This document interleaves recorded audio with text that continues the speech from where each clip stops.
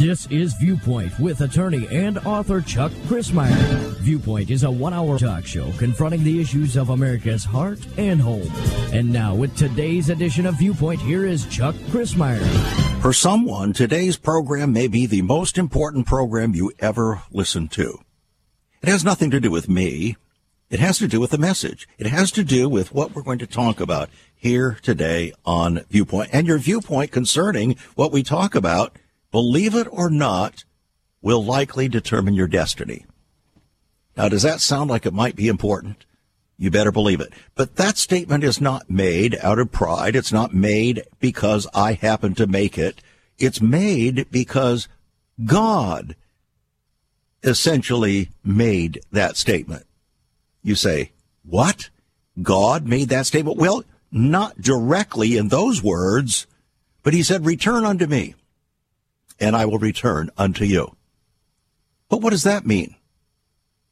Israel, the apple of his eye, the people that he took out of Egypt with a mighty hand, delivered them from the rule of Pharaoh, a type of the Antichrist.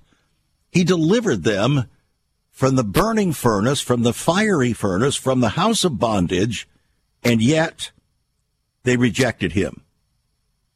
In fact, we're told in the New Testament that Jesus, Yeshua, came unto his own, and his own received him not, but as many as would receive him, to them he gave authority to become the sons of God, as many as who would believe, trust, and obey his name. Now, yes, that's what believe means. It means to trust, and it means to have faith in the Lord and in his promises, and to believe his word. All three come from the same root word.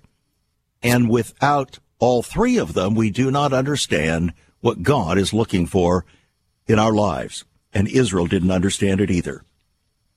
So as it was with Israel, so it is with us today. We're at a time of great challenge, as you know. We're being tested. The whole world is being tested to determine whether, as Abraham Lincoln said once, this nation or any nation so conceived and so dedicated can long endure. But the reality is that that was focusing on a nation. But today, we focus on a people, and particularly those who make up that people. From Israel's standpoint, that means the physical descendants of Abraham, Isaac, and Jacob, who were heirs according to the promise made to Abraham that would be fulfilled in and through Abraham for those who would follow faithful Abraham.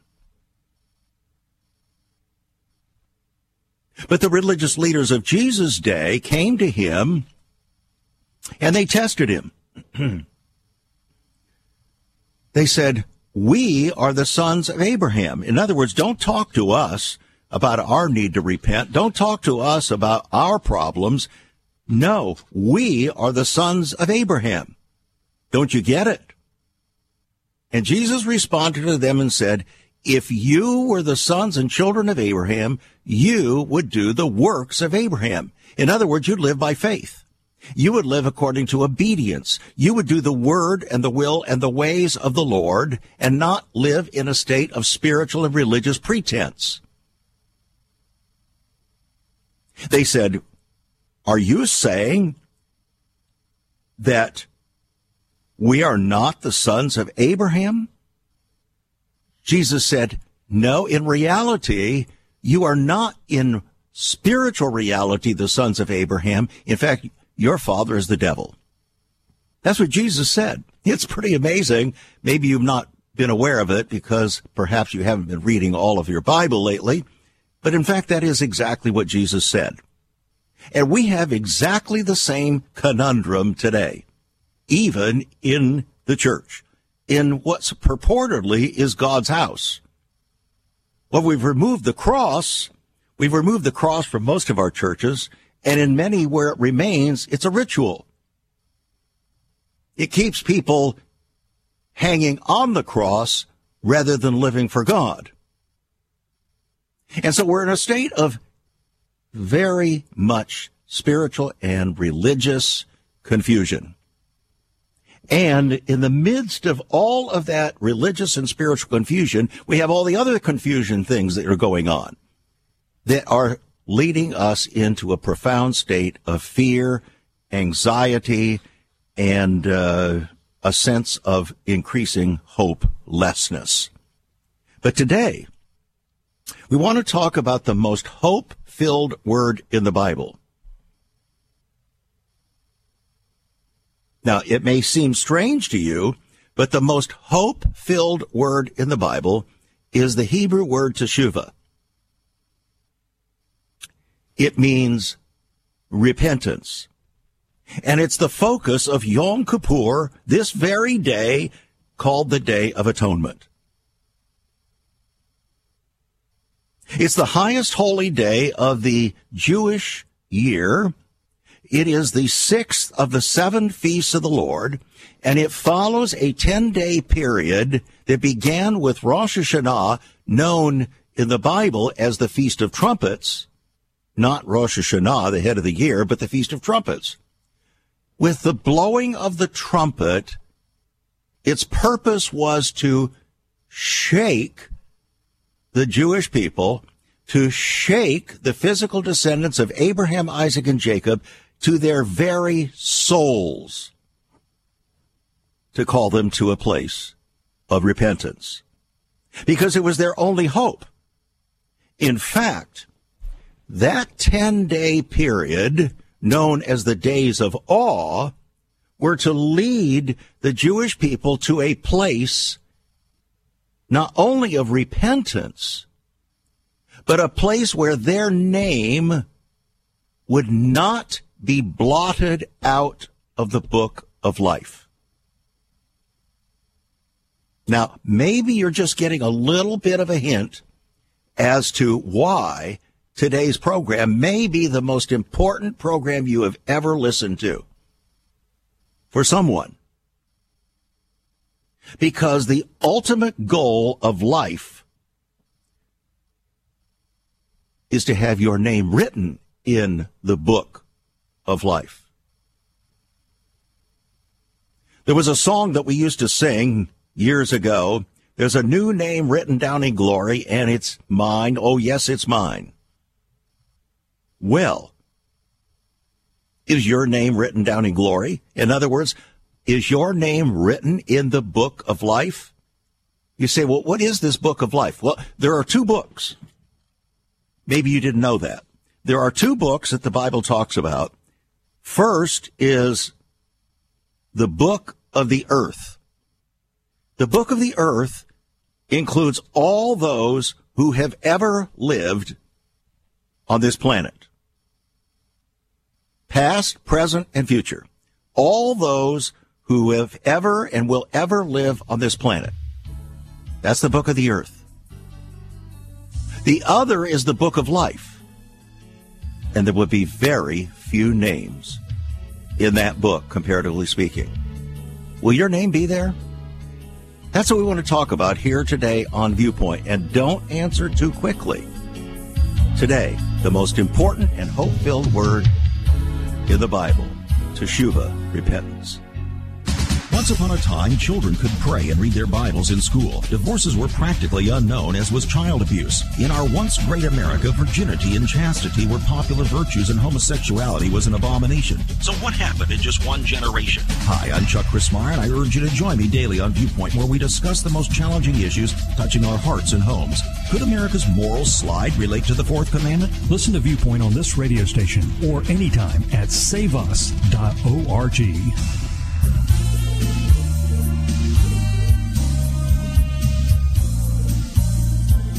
The most important and hope-filled word in the Bible. That's what we're talking about here today on Viewpoint, and we dare not miss this message because all of us are faced with the choice. All of us are faced with whether or not we will participate willingly and joyfully, even though lamentably in some respects, in this pattern that produces ultimate hope, Teshuva, or repentance. And it has to do with Yom Kippur. Yom Kippur was the most solemn day of the year for the people of Israel. And, in fact, oftentimes it's referred to just as the day, a day in which, as the Lord said, you shall afflict your souls. Now, what does it mean to afflict your soul? Does it mean to flagellate yourself as many people in the Middle Ages did in order to try to justify themselves before God? No. Does it mean crawling up on your knees to bloody them and somehow gain acceptance before God, to crawl up your knees toward a cathedral? No. It has nothing to do with that. It has to do with the innermost being of a person. It doesn't have anything particularly to do with the knees, but it has everything to do with the heart. The heart of the matter is always the heart. And Yom Kippur was a day to be devoted to fasting and repenting of one's sins from the past year. Not that they shouldn't have been repenting right along, but it's a day of focused repenting, much like Thanksgiving, you say. Are we supposed to just give thanks on Thanksgiving? No. No, we should be giving thanks all day long, all week long, all year long. Every day, we should be giving thanks, because that's the will of God concerning us. Give thanks. But that doesn't mean that you have to wait till Thanksgiving, you see. But it is good that we have that day of remembrance, isn't it? The same is true with regard to Yom Kippur. Yom Kippur is the day of focused repentance for Israel, for the Jewish people. You say, well, it's just for the Jewish people, then why are we talking about it if we're Gentile believers? Oh, because it has everything to do with you and with me. That's why. It was the only fast day, mandated fast day in the Scriptures. And the Israelite who failed to devote himself to fasting and repentance on Yom Kippur was to be cut off from his people. In other words, severed from the congregation. It would be like if you were part of a congregation and what they were doing was so essential to the faith and you refused to participate, therefore you would not be deemed one of the congregation. We're not talking about membership in a congregation. We're talking about how you conduct yourself from the heart and through your behavior. So Yom Kippur was so serious and so solemn for the priesthood of Israel that only on that day of the year was the high priest permitted to enter the Holy of Holies in the temple and to stand before the presence of God's glory. So the high priest was required to wear holy garments woven from white linen instead of his normal colorful garments. He had to come in simply and purely. Now, there is so much more that we could say about that, but we want to keep the focus on the main thing. The main thing is not all the details. The main thing is the heart. The heart of the matter is always the heart. And what allows us to stand in the presence of God? What allows us to stand in the presence of God is something called holiness and righteousness. The Bible says in the New Testament, the book of Hebrews, that without holiness, no man will ever see the Lord. And that would include women, I think, wouldn't it? Absolutely. No human being, no Homo sapiens will appear before God who isn't clothed in holiness and in righteousness. So the high priest, you see, had to stand in a unique place, pure and holy, in order to represent the people to go in to the Holy of Holies. And that's exactly what happened with Jesus, Yeshua. You see, he was the only begotten Son of God, full of grace and truth. He walked in purity and in holiness. He learned obedience through the things that he suffered, as the book of Hebrews says.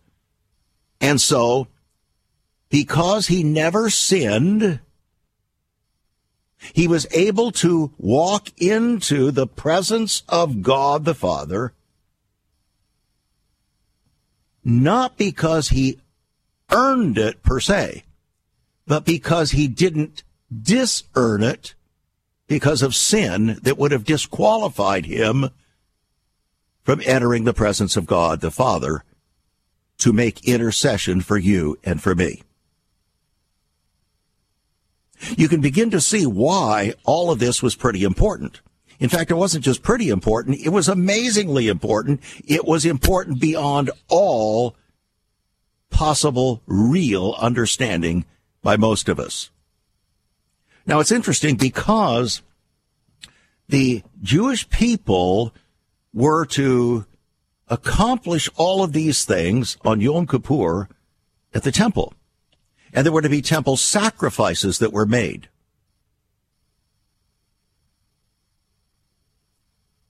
So, but the modern observance of Yom Kippur doesn't look very much like the biblical observance. And there's a reason for that. There are no sacrifices. Why is that? Because there is no temple. The temple was absolutely required in order for the Jewish people to do Teshuva, repentance, and carry out the requirements of Yom Kippur. So, when the temple was no longer available, there was a rabbi by the name of Yohanan ben Zakkai, and he was coming from Jerusalem, and another rabbi, Joshua, followed after him and beheld the temple ruins. And here's what he said, "Woe unto us." And Rabbi Joshua cried out that this, the place where the iniquities of Israel were atoned for, is laid waste. And the Rabbi Yohanan responded to him and said, "My son, don't be grieved. We have another atonement as effective as this." And what is it? Acts of loving kindness, he said. So based upon the words of that one rabbi, Israel abandoned atonement through the blood and sought it instead through what are called mitzvah, or good works. Now, perhaps you can understand perhaps what the Apostle Paul was talking about when he said we can't earn our salvation through good works. Now you can also possibly understand why, from the purview or viewpoint of the Jewish person today, the most important thing that could ever happen to them would be to rebuild the temple, because they have no ability to be atoned for their sins and the sacrifices that were mandated in the Tanakh or in the Torah. It's a big deal. Therefore, it is my personal view, and I believe that it will bear out, that the one who facilitates the building of the temple, in other words, the world leader that assists and brings the world to the position of accepting the building and even participating in the rebuilding of the temple, will ultimately be the counterfeit Christ, the Antichrist. He will be perceived by the Jewish people as the Messiah. For they've waited 2,000 years, well, actually, just under 2,000 years since Rome destroyed the temple in 70 AD. They've been waiting all this time to be able to be atoned for their sins by obedience to the Torah. And they couldn't obey because the temple didn't exist. Therefore, you might say, well, for Christians, that's irrelevant because God doesn't live in temples made with hands. Well, he never did that then either. Well, you say, but we don't require the animal sacrifices in order for salvation. True, but they do because they haven't received Yeshua as Messiah. Therefore, the only hope that they have is repentance through animal sacrifice and the concept of Teshuva or repentance that we are going to talk about in the second half of the program, the most hope-filled word in the Bible. Not just for Jewish people, but for Gentiles. And we're going to share a little story that came out today that the chief rabbi of Jerusalem declared shocking the people of Israel. Shocked them. And it has everything to do with the meaning of real repentance. On the other hand, we have Joe Biden, who, in his pro forma way, wishes the Jewish community a meaningful fast on Yom Kippur. He said, in a message to the Jewish community worldwide, Jill and I extend our best, very best wishes for an easy and meaningful fast to all who observe Yom Kippur in the United States, Israel, and around the world. May we each be sealed in the book of life. Really? First of all, repentance is not easy. The fast of repentance is agonizing in many respects. The more you have been a habitual sinner, the more agonizing it is. And we're going to discover that. But it's no less needed. And God says, if you want to be accepted by me, you must return unto me.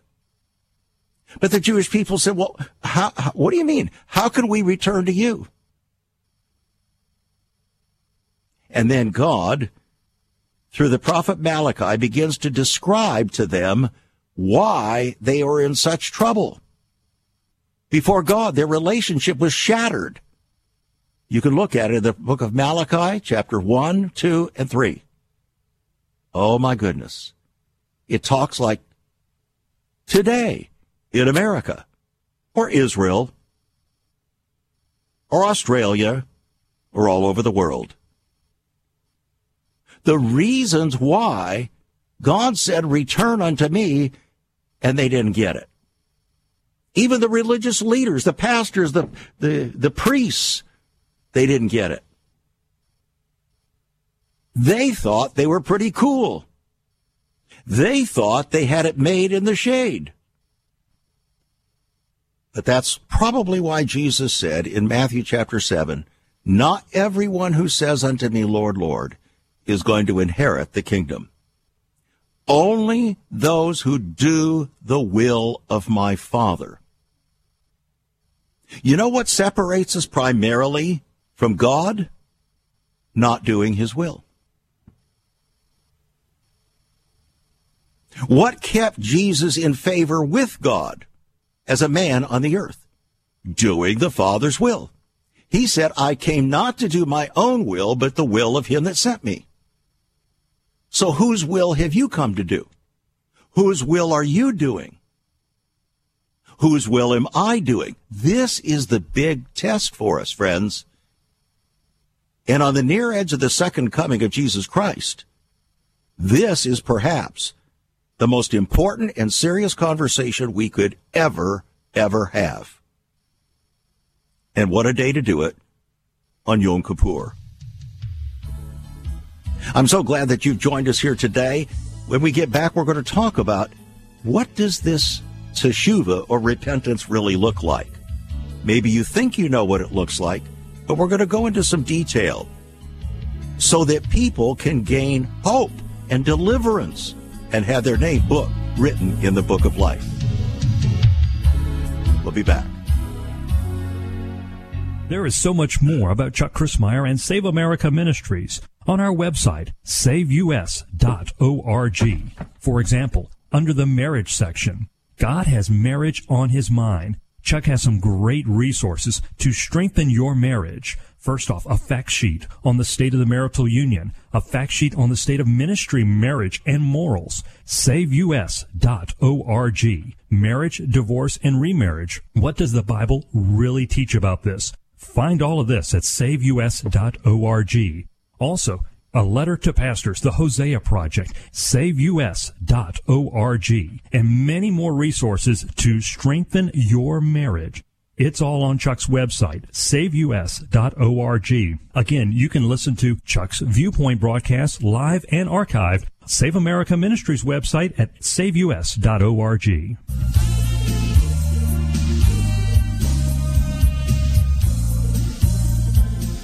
Teshuva, the most hope-filled word in the Bible. The English translation, repentance. But what does it mean? Remember, there are 2 books in which our names can be written. Every human being who ever lived on this planet will have their name written in the book of the earth. That's what the Bible says, the book of the earth. But only those who from God's viewpoint have been reconciled to him, evidenced by their repentance, the attitude of their heart, the holiness and righteousness of their lives as evidence of their repentance, only they will have their names written in the book of life. And that's where everybody wants their name written, right? Almost everybody. But the problem is we're not willing to have our names written there on God's terms. You see, we want to replace God's expectations with our own. Or we want to grade on the curve. We want God to grade on the curve because we grade on the curve. And we look at others and we say, well, we haven't drifted as far as brother so-and-so, as far as this guy way over here and that woman over there. Boy, those people are promiscuous. I'm not like that. Well, that's like the parable Jesus spoke of the very religious priest who was standing out there on the street corner and raising in hands publicly and saying, I thank God that I am not like other men. And then there was a poor man over in private beating his chest, realizing in humility that he was a sinner and wanted to be reconciled to God. See, Jesus gives us these kinds of counterbalances to help us to see the problem that we have with understanding repentance. Yesterday, I received a call from the pastor of a very large church in an area of the country that is highly Catholic, Roman Catholic, and that has one of the lower divorce rates in the country. You see, because of Catholic training in the past, it has tended to inhibit people from getting divorced. So, this pastor called me, and he said, Chuck, we've got a problem. I'm trying to deal with a problem in my congregation, and I need some help. Do you have some materials that would help me speak in an issue regarding marriage, divorce, remarriage, and marrying only those who are who know the Lord and so on? I said, yes, I do. And I will send them to you, which I did, which I will do. I will send them out in the mail tomorrow. But that brings up a problem. See, that pastor is recognizing there's a real problem in his own congregation with the lack of teshuva, repentance. People wanting to believe because they're in a church or because they are carrying their Bible or singing worship songs or whatever, that somehow, no matter what they do, their names are going to be written in the book of life. This issue came up yesterday in Israel. It has to do with women's ritual baths. Now, as Gentiles, we don't know how to relate to this, but this is a big deal for Jewish women.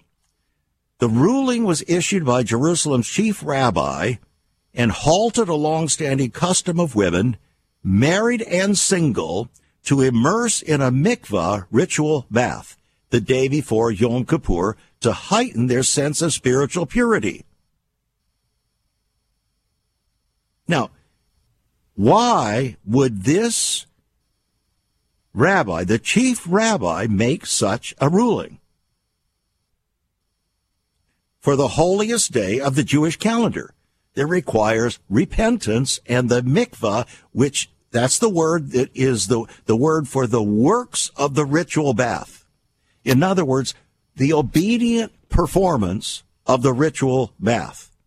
But what's the purpose of the ritual bath? The purpose of the ritual bath is to come before the Lord in purity, in holiness, and in righteousness, particularly after a woman who had her period. You can read about this in the Old Testament. There were reasons why God instituted this. He's the creator, and he knows a lot about it.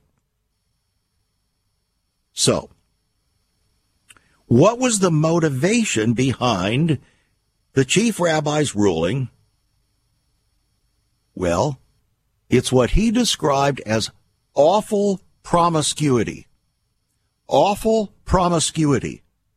Now, here is the Jewish ritual bath, mikvah, for women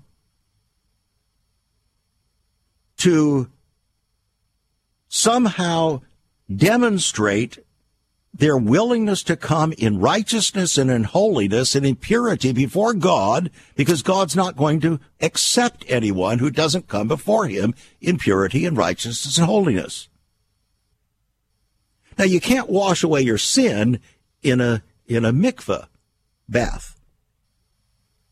But that wasn't really the purpose of it. It was for women to come and cleanse themselves so that they would come in purity as women before the Lord. But the chief rabbi saw this and described it as awful promiscuity. So what did he say? What did he see? Well, he explained that in current times, we have arrived at a situation that is so awful that things which we were embarrassed to think about in private and in inner sanctums have become a symbol of freedom and progress. He says today, people who are modest are considered to be mentally ill and oppressed, and people glorify abomination. His concern regarding promiscuity appeared to be a concern that unmarried women who immersed in the mikvah were going to use that to justify having sex outside of marriage. And he had good reason for believing that. Because for married women, they were not allowed to return to sexual relationships with their husbands until after their menstrual cycle had completed, they had entered the mikvah bath.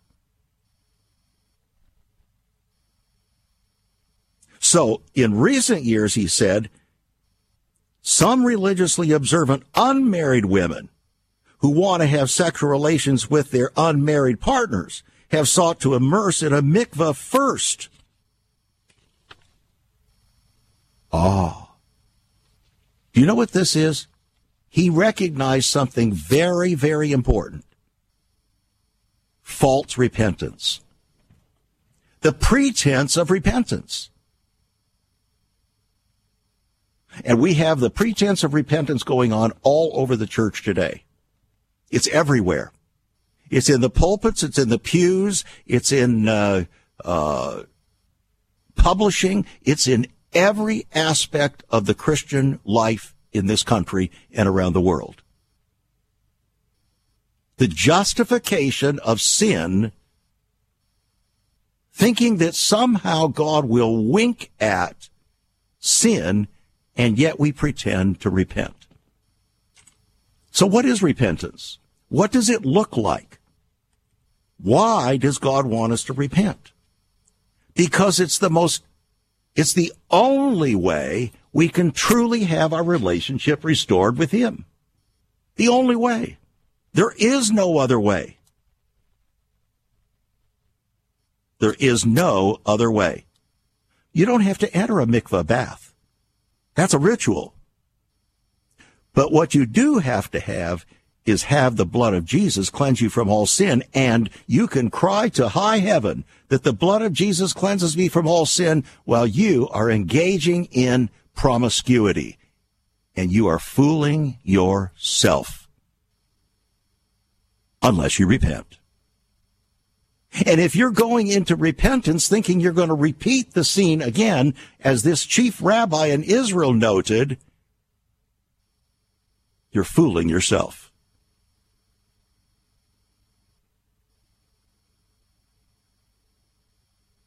We have hope. And the hope of repentance, Teshuva, is so important. And it's Jesus who was the living ark and the living temple of God, who gave us the opportunity because of his sacrifice. But if we think, like Joe Biden said, and encourage the people to have an easy day of so-called repentance, my goodness, Joe Biden has not a clue. And we can tell he has not a clue by his behavior. When he says, may each of us be sealed in the book of life, how can he make such a statement when he is openly and notoriously and egregiously encouraging and fostering the murder of our young? It doesn't work that way, friends. It doesn't work that way. But you and I have hope. Our hope is built on nothing less than Jesus' blood and righteousness. We dare not trust anything else, ritual baths, going to church, going through any kind of ritual. No, we dare not trust the sweetest frame, but wholly lean on Jesus' name. And the scripture says, return unto me. He doesn't say God is going to return to you. He says you and I must return to him. Do you feel maybe a little bit separated from God? Guess who moved? We'll be right back to take a look at the most hope-filled word in the Bible. Have you ever considered what the early church was like?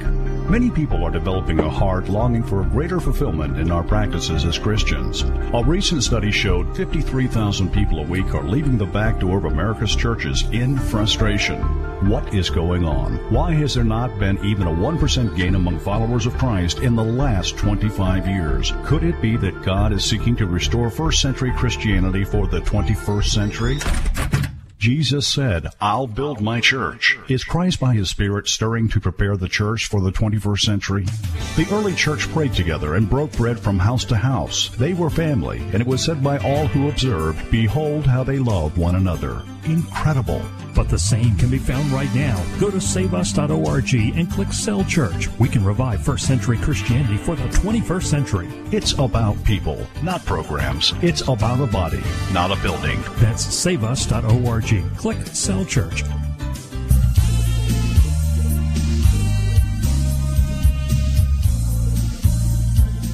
Welcome back to Viewpoint. I'm Chuck Chrismeyer. In this segment of the program, we very clearly set forth the concept of Teshuva, or repentance. This is the most hope-filled word in the Bible. Without Teshuva, repentance, there is no hope to have your name written in the book of life. The Jewish people in their Yom Kippur High Holy Day they walk in the concept that if we lament for what happened last year, we now have our book, our life written, our name written in the book of life for next year, and the books are closed for last year. That's how they think.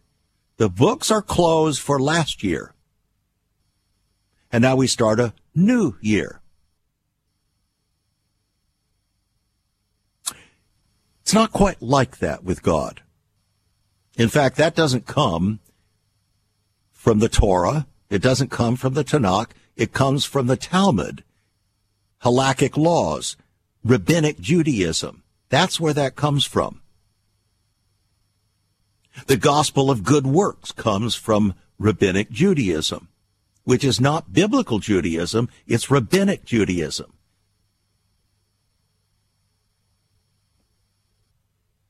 So let's talk about this matter of Yom Kippur and Teshuva.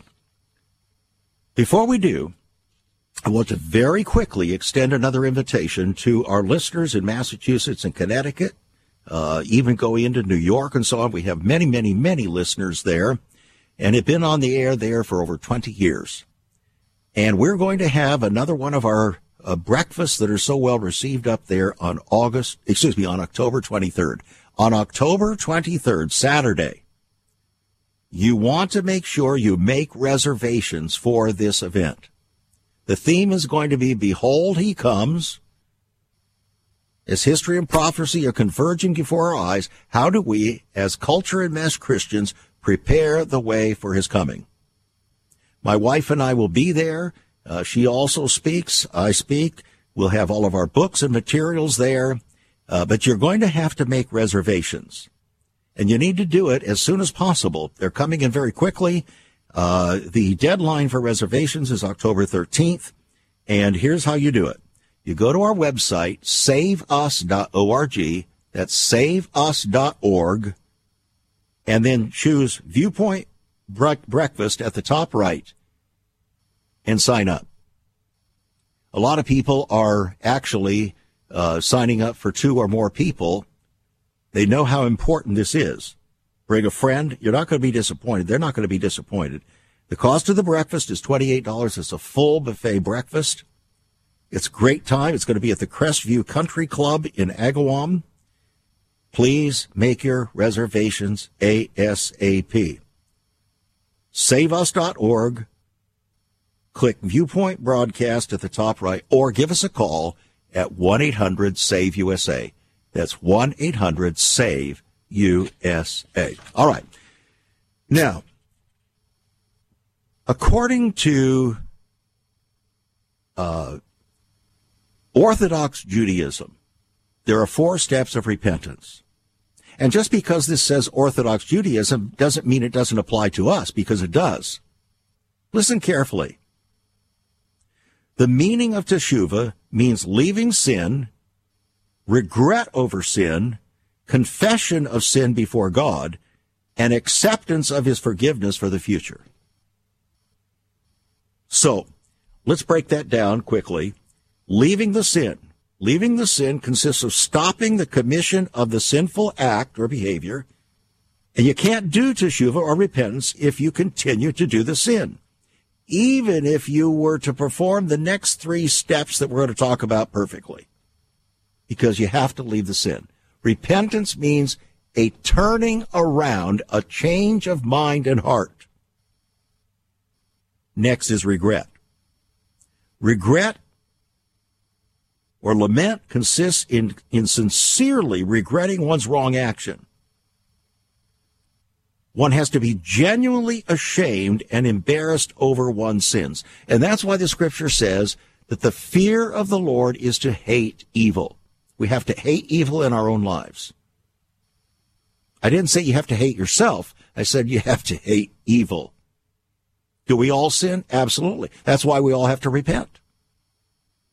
If you say you have not sinned, you make God a liar, and his word isn't in you. But if you will confess your sin, come clean before him in honesty and integrity of heart, lament with great regret, he's faithful and just to forgive your sin and cleanse you from all unrighteousness, but you have to turn from it. Next, confession. Oral confession spoken out loud. So I should say, I have sinned. I've done this and this, such and such. In other words, you don't play games before God. You don't start making excuses like King Saul did, the first king of Israel, when he sinned and he was in rebellion against God, and he said, well, the people made me do it. Other people will say, the devil made me do it. Other people will say, well, I had to. No, you didn't have to. You chose to. And you say, I deeply regret my actions. I declare before God, who knows my innermost thoughts, that I will not do this sin again. That's my goal. Oh, God knows my innermost thoughts. In other words, I can't play games with him. I can't play pretend repentance. I can't be involved in pornography, repent of it, confess it, and then go right back to it. There's no legitimacy to the repentance. That's the problem with habitual sin. It's much more difficult to repent and to turn from it. And finally, acceptance for the future consists of resolving your heart never to commit the sin ever again, realizing that God forgives your sin and will cleanse you from all unrighteousness. But not all unrighteousness in the future. If you sin again, contrary to popular opinion in some circles, you still must confess your sin and turn again from it. That's why we have hope. If you say you have not sinned, you make him a liar. So these things are effective for sins committed against God or sins committed against other people. But if they're sins committed against other people, we first have to ask forgiveness from that person before God can accept our repentance. Oh, isn't that interesting? God wants us to go to other people and ask forgiveness. In other words, he's looking for healing of our relationships on earth so that we are in a position to have complete healing and restoration in our relationship with God in heaven.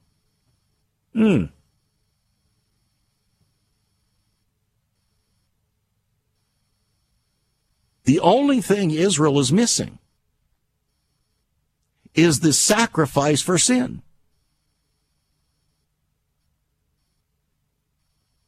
Having rejected Yeshua and his blood, the blood sacrifice.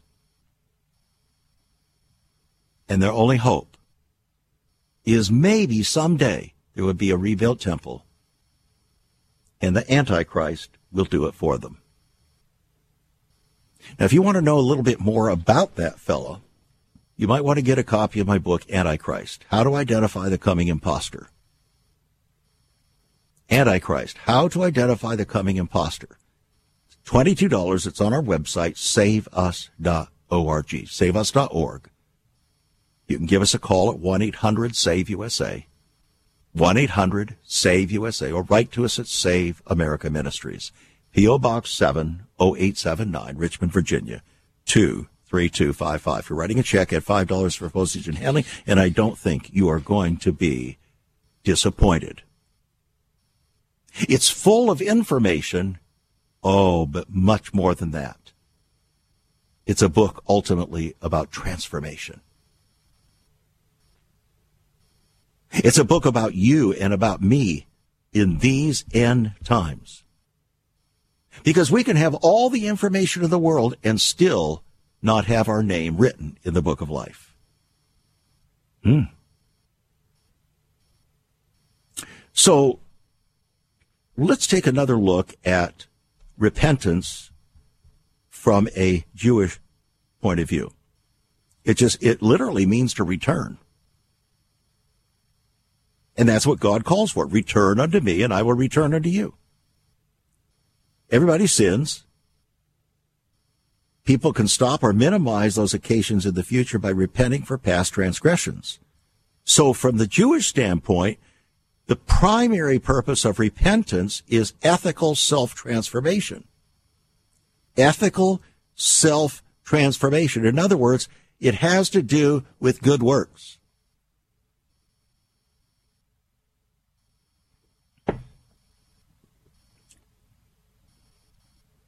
But that's not the ultimate goal that God has in mind.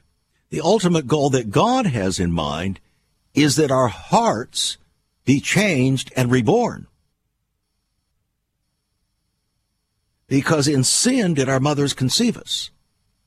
All have sinned and come short of the glory of God.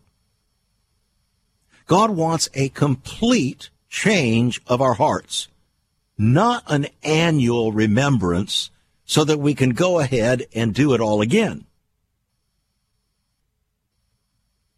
So when should we repent? Immediately. When the Holy Spirit quickens your mind and heart, you know when that is. Then we have to keep short accounts with God. It's because of a relationship.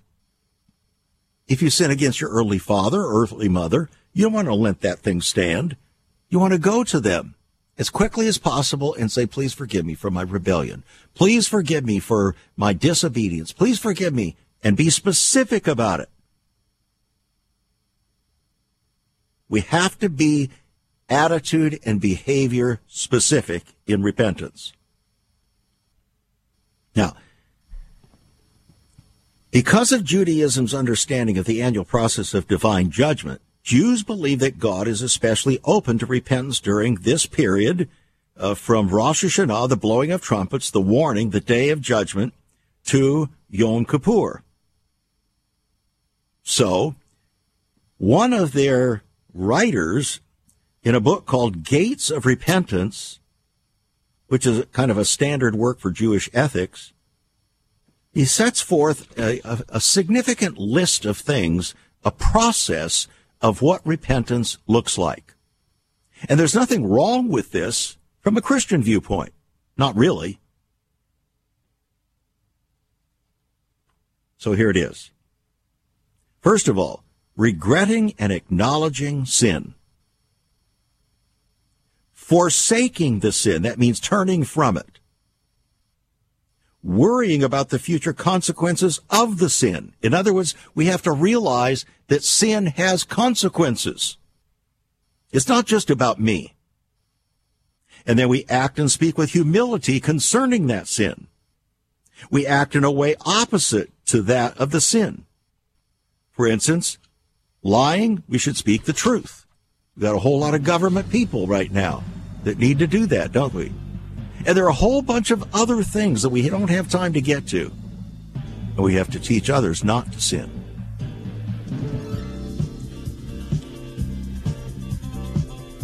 We need to forsake sin and embrace the Lord. And aren't you glad that He is full of mercy?